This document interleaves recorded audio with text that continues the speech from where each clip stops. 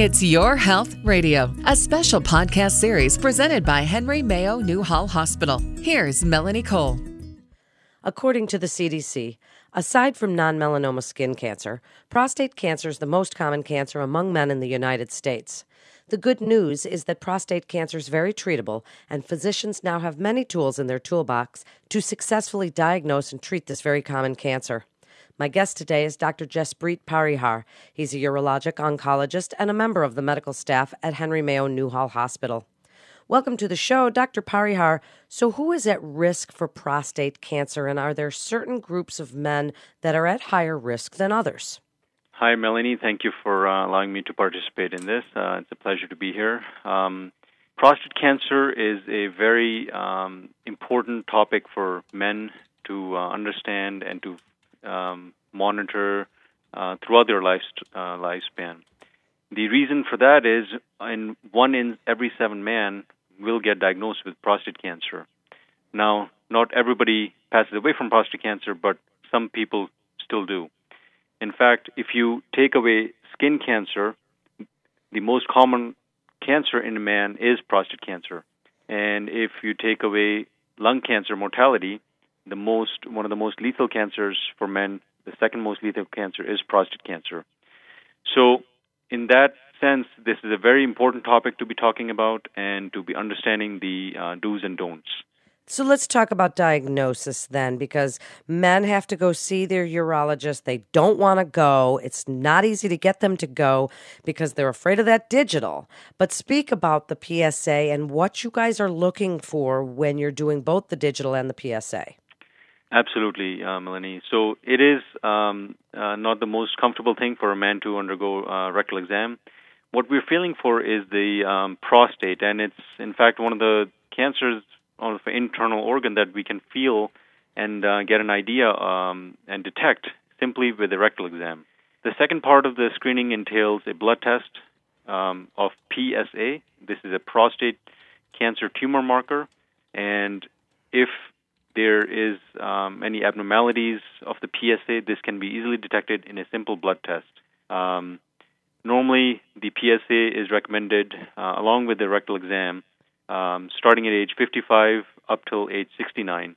Now, of course, there are caveats to that. If a patient has family history or based on certain ethnicities, these guidelines can certainly be tailored according to the patient's needs.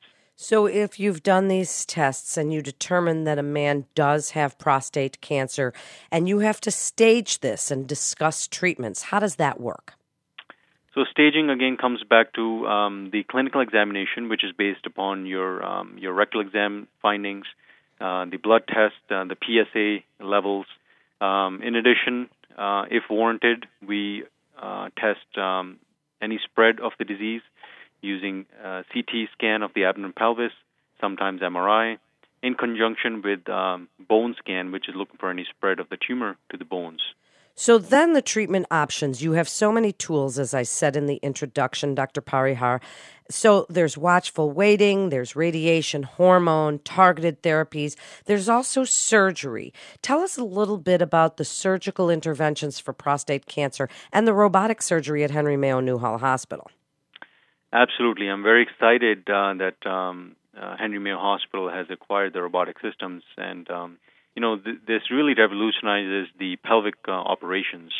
Robotic surgery in general started in the field of urology in about 2001, and before then, majority of the prostatectomies were being done in open fashion with longer recovery time, more incisional pain, as well as longer hospitalization, usually 3 to 4 days for patients to be in the hospital from the surgery. But after robotics was started, these days up to 85-90% of cases are being done in robotic fashion. Usually the patient can be discharged the following day with minimal incisional pain and much faster recovery.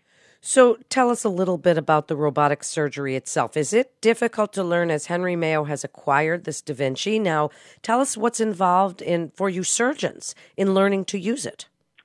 Absolutely. So, surgery is surgery and human anatomy is anatomy. And, obviously the surgeons need to have basic surgical skills and knowledge of the region that they're working in.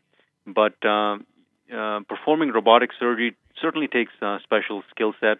A lot of us have fellowship training in this field specifically, in where we trained over hundreds and thousands of cases in complex cases. And I think if you're looking for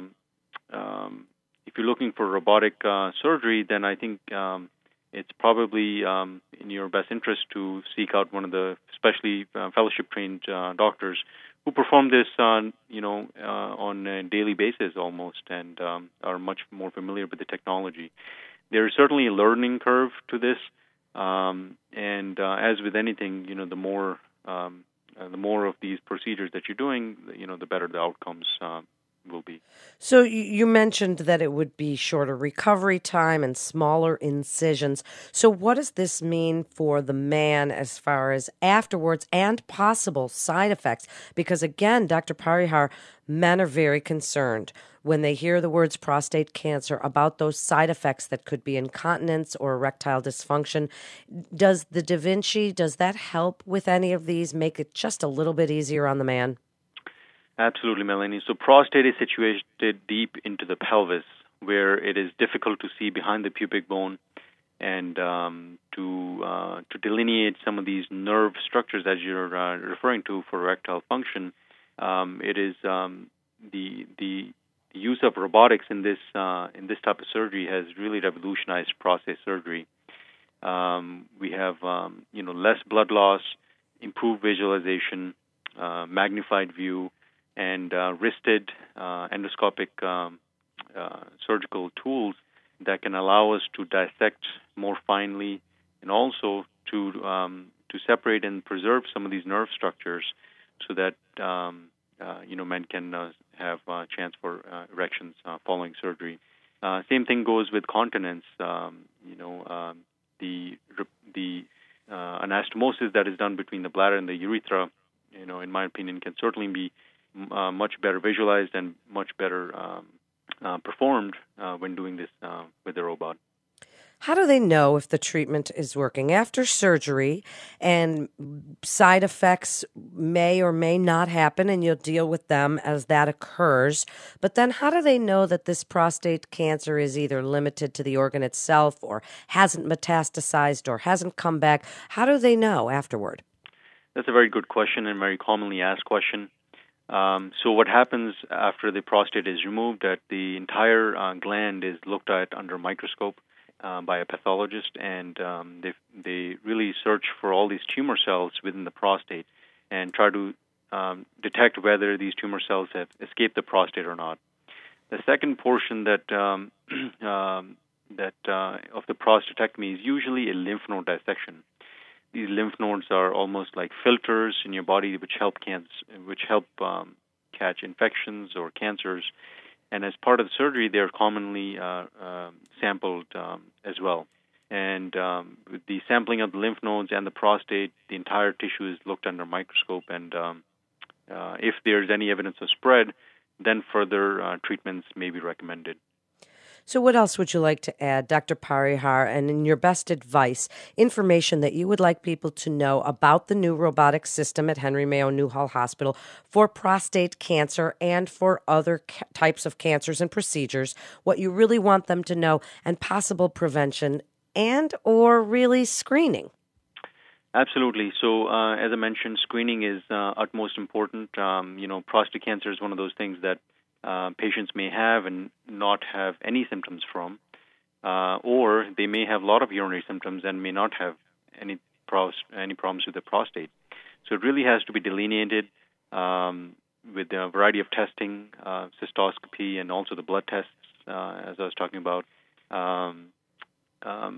Following this, the proper diagnosis and treatment recommendations can be made, and it's really exciting that Henry Mayo Hospital and community hospitals have acquired these robotic systems so that patients can see the specialists in the area, as well as get surgery done in the area where the friends and family can certainly be part of their ongoing care.